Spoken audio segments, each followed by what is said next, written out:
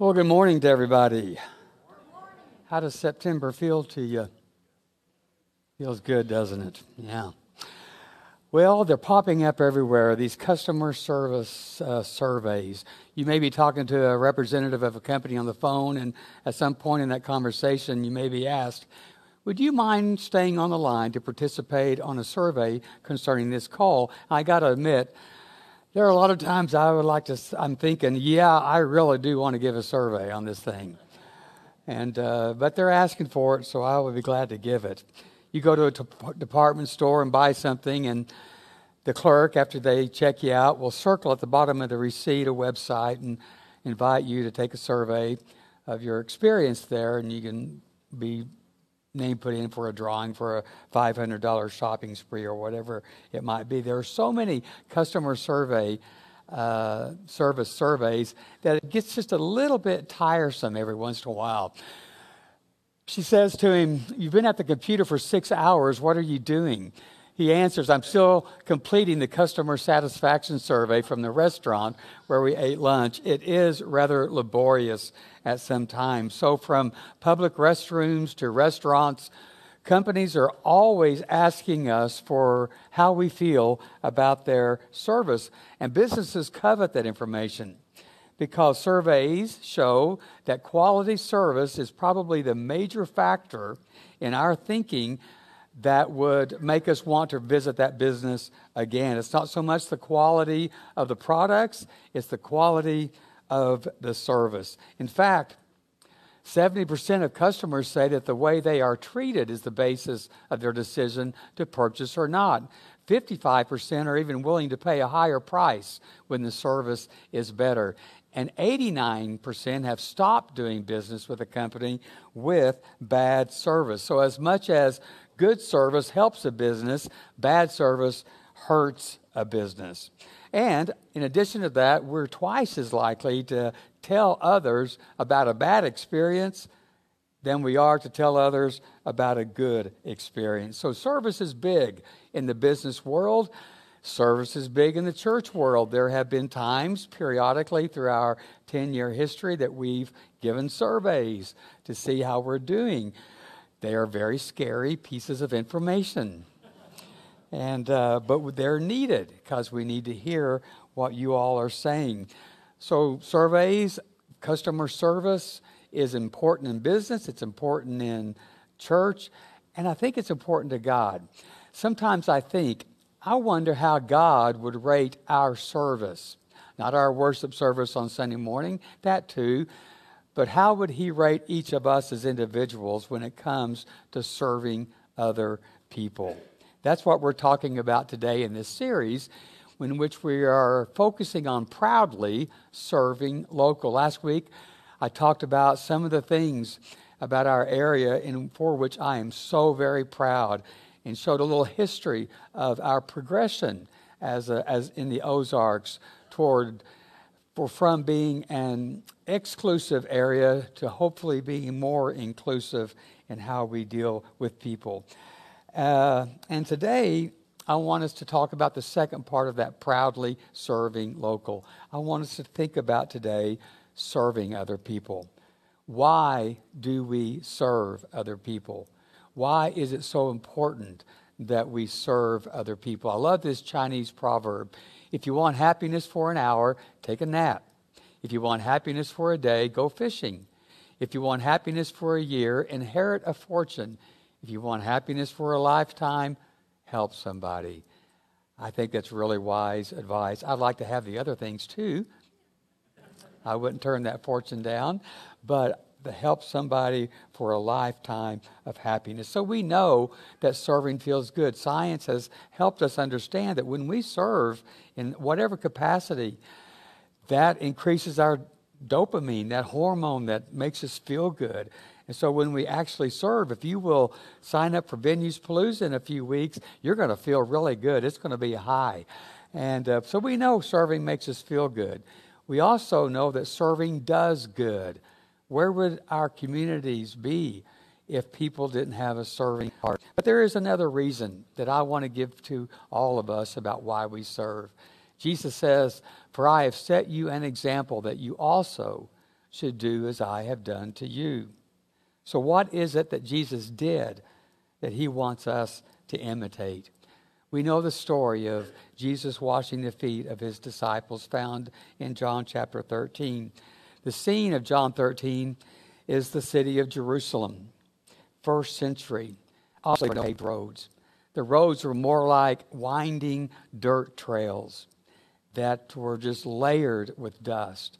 And then when it rained, that dust would turn into a just slushy mess, inches of mud. It'd be very similar to that festival that they had in northern Nevada last week. 70,000 people stuck in the mud at that Burning Man festival. Well, it was the custom, since it was such a dusty, dirty road, for the host of a home, when he was having a party or somebody over for dinner, that the host would have their servant stand at the door of the home. And when the guests came into the home, they would take off their shoes, their boots, their sandals, and that servant would wash the dirt, the mud, the donkey crap, the camel crap that was all in those streets. And it was just a nasty, nasty job. And if the home could not afford a servant, then the early arrivers at the dinner party somebody would volunteer. So it was very good to be late to the parties. So we go to this scene of the upper room of an area in Jerusalem. And all the disciples had gotten there. Jesus had not yet arrived. And one thing that is very interesting, when the disciples got there, I'm sure of the custom of the day, and it's still the custom of the day in the Far East, and it's the custom of the Wright House here in Springfield to take your shoes off, take your boots off, take whatever you're wearing on your feet, and leave them at the door. And those disciples came in and they left their shoes and sandals at the door, but not one of them had volunteered to wash each other's feet. And then Jesus comes in. Let's pick up with the text. Jesus knew that the Father had put all things under his power, and that he had come from God and was returning to God. So he got up from the meal, took off his outer clothing, and wrapped a towel around his waist. It's interesting that the writer of this passage says in the first verse, let me go back to it so we can see it again. Jesus knew who he was. He knew his purpose. He knew his identity. He was very secure in his identity. And there was something about Jesus' identity that led him to be able to serve in this really menial way. It's so very interesting to me that verse 4 starts with the word so. He knew why he was here. He knew who he was. And so he humbled himself. What I'm learning from that is that serving comes out of a secure identity. When a person is very secure in who they are, and they don't need the applause, they don't need the accolades, they don't need to prove themselves to anybody else, there is no task that they won't do. It's not beneath them, so to speak. And those of us who push back, I'm too good for that or whatever. I'm afraid what that reveals about me, if I ever feel that way, is my own insecurity about my own identity, that would be beneath me. In 2018, Dutch Prime Minister Mark Rutte walked into the Ministry of Health and Welfare at The Hague, and he dropped his coffee cup. Now, this is the Prime Minister, the head of the country. What do you expect that he did when he dropped his coffee cup? He got a mop and he began to clean it up. Maybe much to the surprise, and then as you see, the applause of the custodial staff. I admire this about that Prime Minister. Let's go back to the text. After that, Jesus poured water into the basin and began to wash his disciples' feet, drying them with the towel that was wrapped around him. Jesus began the task, the practice of doing what a servant would do, washing their feet. Jesus is giving his disciples a living demonstration of how he wants to be remembered. He's giving them a living demonstration of what he wants them to do, because this was the night before he was to be crucified, the night before he died. A person's last words or last deeds before they die carry a little bit more weight than other words, than other deeds that they may have done, because this is the person's last chance to say something. It's their last chance to kind of leave a mark upon people around them. We all mourn the death this past week of Jimmy Buffett. And I read in People magazine just last night when we got home from a wedding in Bentonville that Jimmy Buffett's sister Lulu gathered at his bedside, and his last words to her were, "Have fun." Interesting, because that was one of my main messages to the wedding couple that I officiated yesterday. Have fun in your marriage. There's just a lot of drama in this world. There's just a lot of tension in this world. So just try to do something every day that would have fun, that would give you some fun. Jimmy Buffett's words, his last words to his sister, are good. And it's sad when you're dying and there's no one around you to hear your last words. My dad died 2020, and because of COVID, he himself had COVID, and he was in the hospice care in Little Rock. Nobody was in this room when he died, and none of us kids could be in the room when he died. But a few days before he died, he gave his last sermon, so to speak, and his last words. And it was so meaningful to me. Let me see. Oh, I've passed it up there. There's a picture of Dad in his hospice bed. His last words in this message were, "Be kind." And as he reflected upon his 89 years, he says, "I wish I would have been more kind." That's important to me, not just as a son. It's important to me as a human being. That when an 89-year-old who had pastored for about 72 years of that 89 years, as he looked at all of his ministry, his last words were nothing to do with a belief. It was nothing to do with a doctrine. It was about relating to people with a kind spirit. Boy, I like that so much. I so appreciate that.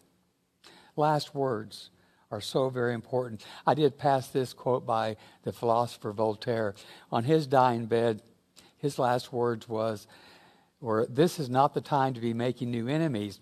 And that last line came from a priest. A question a priest asked Voltaire, "Voltaire, would you like to denounce Satan? Would you like to denounce Satan and all of his works?" And this was Voltaire's answer.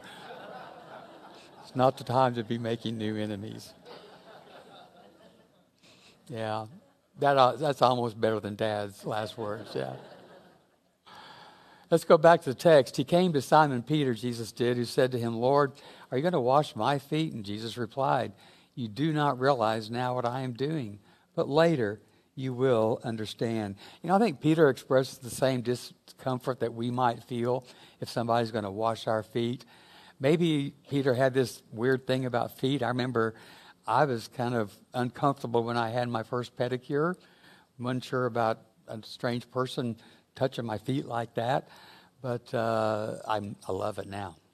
Amen. Yeah. But it probably goes deeper than that. And I don't really know why Peter was uncomfortable. So everything I say is just a speculation. It's just a thought. And I could be way, way off base here. But it could be that Peter doesn't understand what Jesus is doing, because maybe Peter is still hoping that Jesus is going to be this Rambo type of leader who is going to come in like a commander-in-chief and order the disciples to be a part of the army, to be a part of the troop, to take up their swords, and let's beat the Romans. Let's free ourselves from their oppression. But here was their leader acting like the lowest servant of all. Peter wanted a kick-butt leader, and he was getting kind of a wimpy leader who was acting like a servant, not like a king, not like a general, not like a commander. Yeah, this is a leader who bows before them, who humbles himself, and he serves them rather than taking charge and giving orders as to what to do. The only order that Jesus gives is, what I've done, you do. And love one another. Yeah, Peter just doesn't get this. He was raised, maybe like some of us were raised, that God got vengeance upon his enemies. And there are so many stories that I just ate up from the Hebrew Scripture about a warlike God who would declare vengeance and get even with those people who were oppressing God's people. But then even in high school, as I began to see the flow of the Hebrew story, it's a beautiful story. And the Hebrew prophets of Isaiah and Jeremiah and Micah and Amos especially, they began to show this softer side of God who no longer sought vengeance but sought healing and restoration and restitution. No longer was exclusive but became more inclusive. And then in the person of this prophet, this Hebrew teacher called Jesus, this rabbi, he just fulfilled that whole movement of inclusion. But it was hard, I think, for Peter to recognize that maybe he misunderstood God. That maybe the way God was going to do things is not by commanding an army and getting vengeance upon his enemies. But this God was going to allow others to kill him. And then this God would turn around and forgive them for killing him. And that this is going to be the way to a new kingdom. This is going to be the way to peace. Yeah. Let's go on with the text. No, said Peter, you shall never wash my feet. Jesus answered, well, unless I wash you, you have no part of me.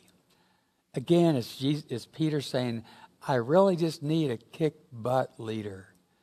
Jesus, I need you to be stronger than this, not realizing how much strength it takes to be humble. He was needing, in his mind, what strength was, Jesus to be that. And I wonder if Peter was thinking, you know, if you wash my feet, if you humble yourself, I don't know if I can respect you. I don't know if I can really follow you if you're not tougher than that. I don't know if I can look up to you, because we're taught to look down upon people that wash feet. We're taught to look down upon servers.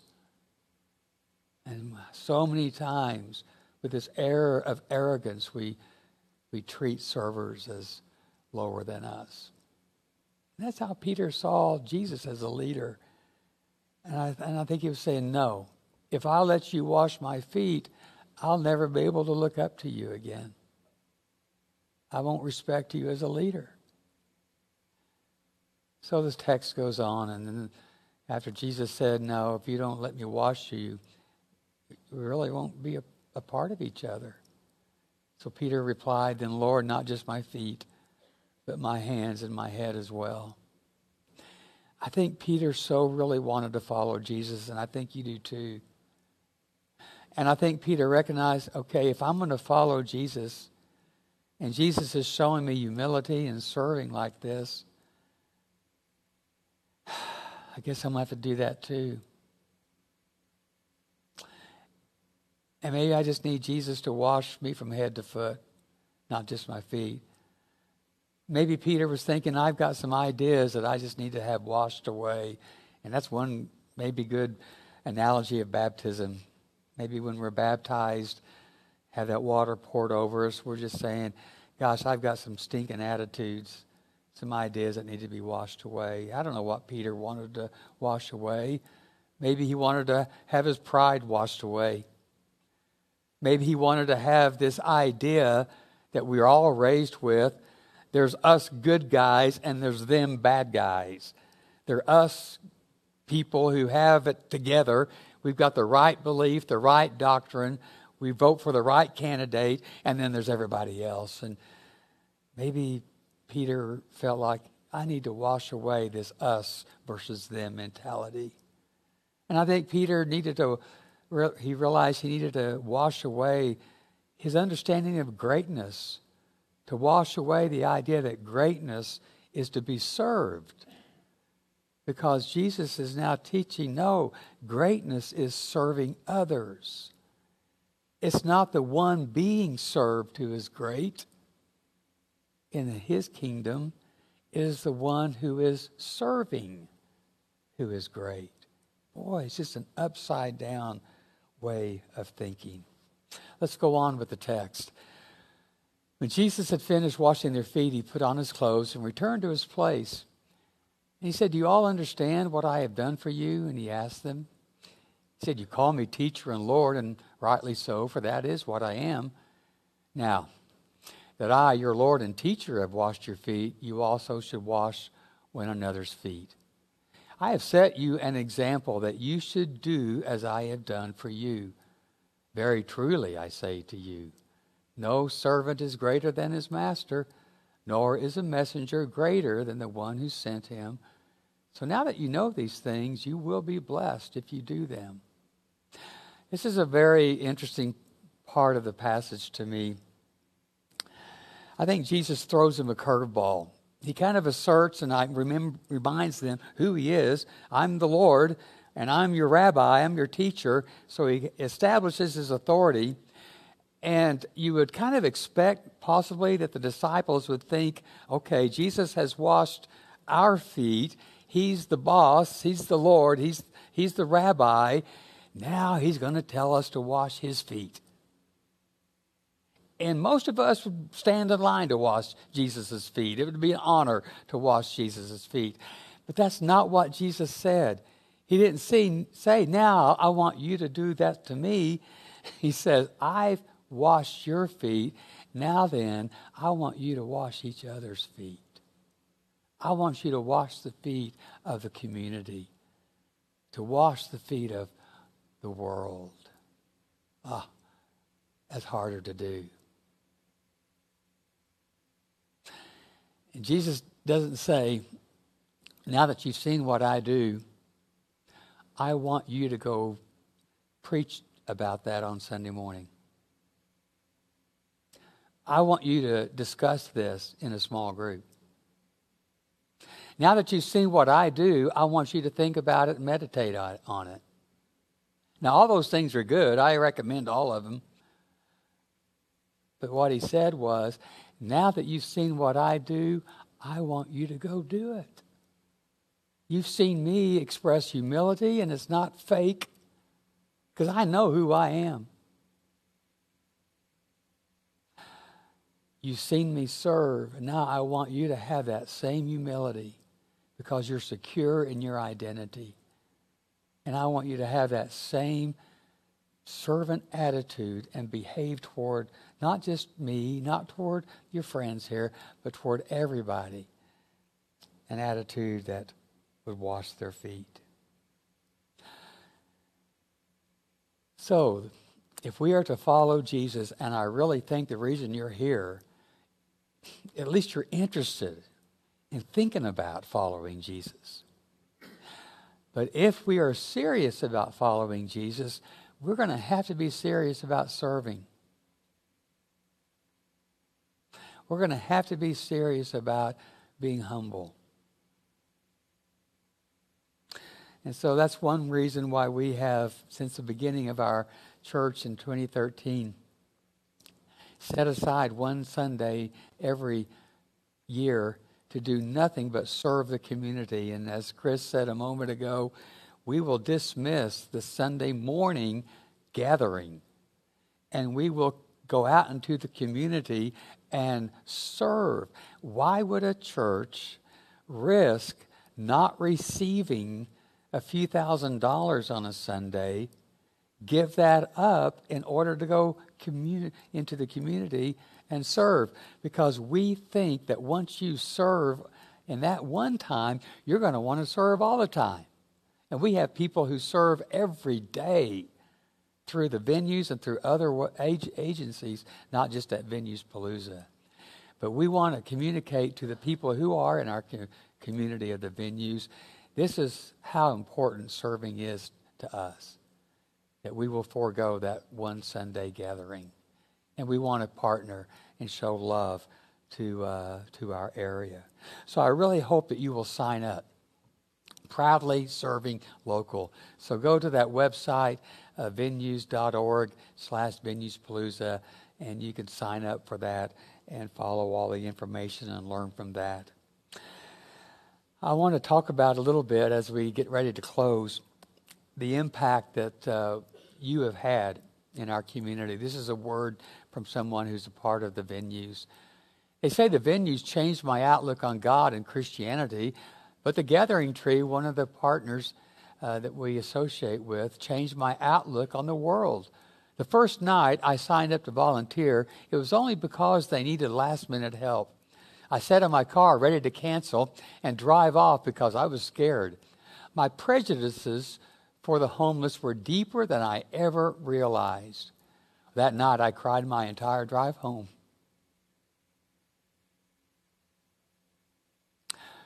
I fell in love there with every human I came across. The only thing they wanted from me was someone to talk to, someone to call a friend. A life driven by love is easy when you break down your prejudices and embrace people. Thank you, the venues, for opening my eyes and giving me this opportunity. Well, thank you for doing that. You are the venues. And that's why we do that. Proudly serving local. So here's my takeaway. Maybe it's yours too. We serve because we follow the one who served. We follow Jesus. Honestly, you don't have to believe in some of the Christian doctrines that have been practiced over the several years, centuries, about Jesus' identity as the Messiah or the Son of God. Jesus so emphasized more than anything else following his way of serving and his way of loving. And if you're interested in that at all, then you're going to be interested in serving other people. I also learned from this, and I need to really grasp this, to be secure in who I am. I don't need to be anybody else. I just be who I am and be very happy with that. And out of that sense of security in my identity, that's going to propel me into be willing to serve in whatever capacity. I want to make serving a third takeaway. I talked about us buying burial plots last week, so I'm thinking about dying, and because I deal with death all the time. And I just want a good legacy. I just want people to think of Philip as being a kind guy. And I think if I work into my life an attitude of humility and serving, then I think that'll be a better legacy. And I think you'd want that too for you. Yeah. And the third thing, this is selfish, but Jesus does say it. Go back to John 13. You will be blessed if you serve. This guy has a story that I want to show you, that a very literal application. He was blessed when he was kind. He was blessed when he was considerate to a server. Take a look at this video of John Tay. John Tay had an experience at Starbucks that I want you to see. Take a look. So, quick story time. I'm at the RDU airport and I go to Starbucks and I order my drink, nothing fancy. I wanted a strawberry lemonade, which, yeah, strawberry lemonade, basically a lemonade with strawberry puree. And they brought me out a coffee with strawberries in it. So I guess it was a new girl there. She didn't know how to put the order in. But long story short, they kept messing up the order, and I was like, I was just being polite. Like, it's okay, everybody have a bad day because I've been having a bad day my damn self. But anyways, long story short, when they finally got my order right, one of the execs come up and she like, I'm an exec from Starbucks and I watched your experience from beginning to end, and I just want you to know, like, you were so polite and polite with our people. Like, I got something for you. She gave me a lifetime Starbucks gift card. I just go and swipe it. Swiping. No swipe back. And I had a badass day. Got it right up at work. This made it. And my drink good. Shout out to Starbucks for making my day. Yeah, that's good stuff. What is so great about this is that even though John Tay had a bad day, he got a write up at work, he didn't take it out on that server who was having a bad day. The server just kept messing up time and time again the order. And John Tay, time and time again, was kind and was patient. My gosh, John Tay is far more humble than many of us, and myself included. I guess service goes both ways, doesn't it? We expect good service out of a business. Maybe the business should expect good service out of us. We expect the business to be kind. Are we willing to be kind to the business? Good lesson for me to learn.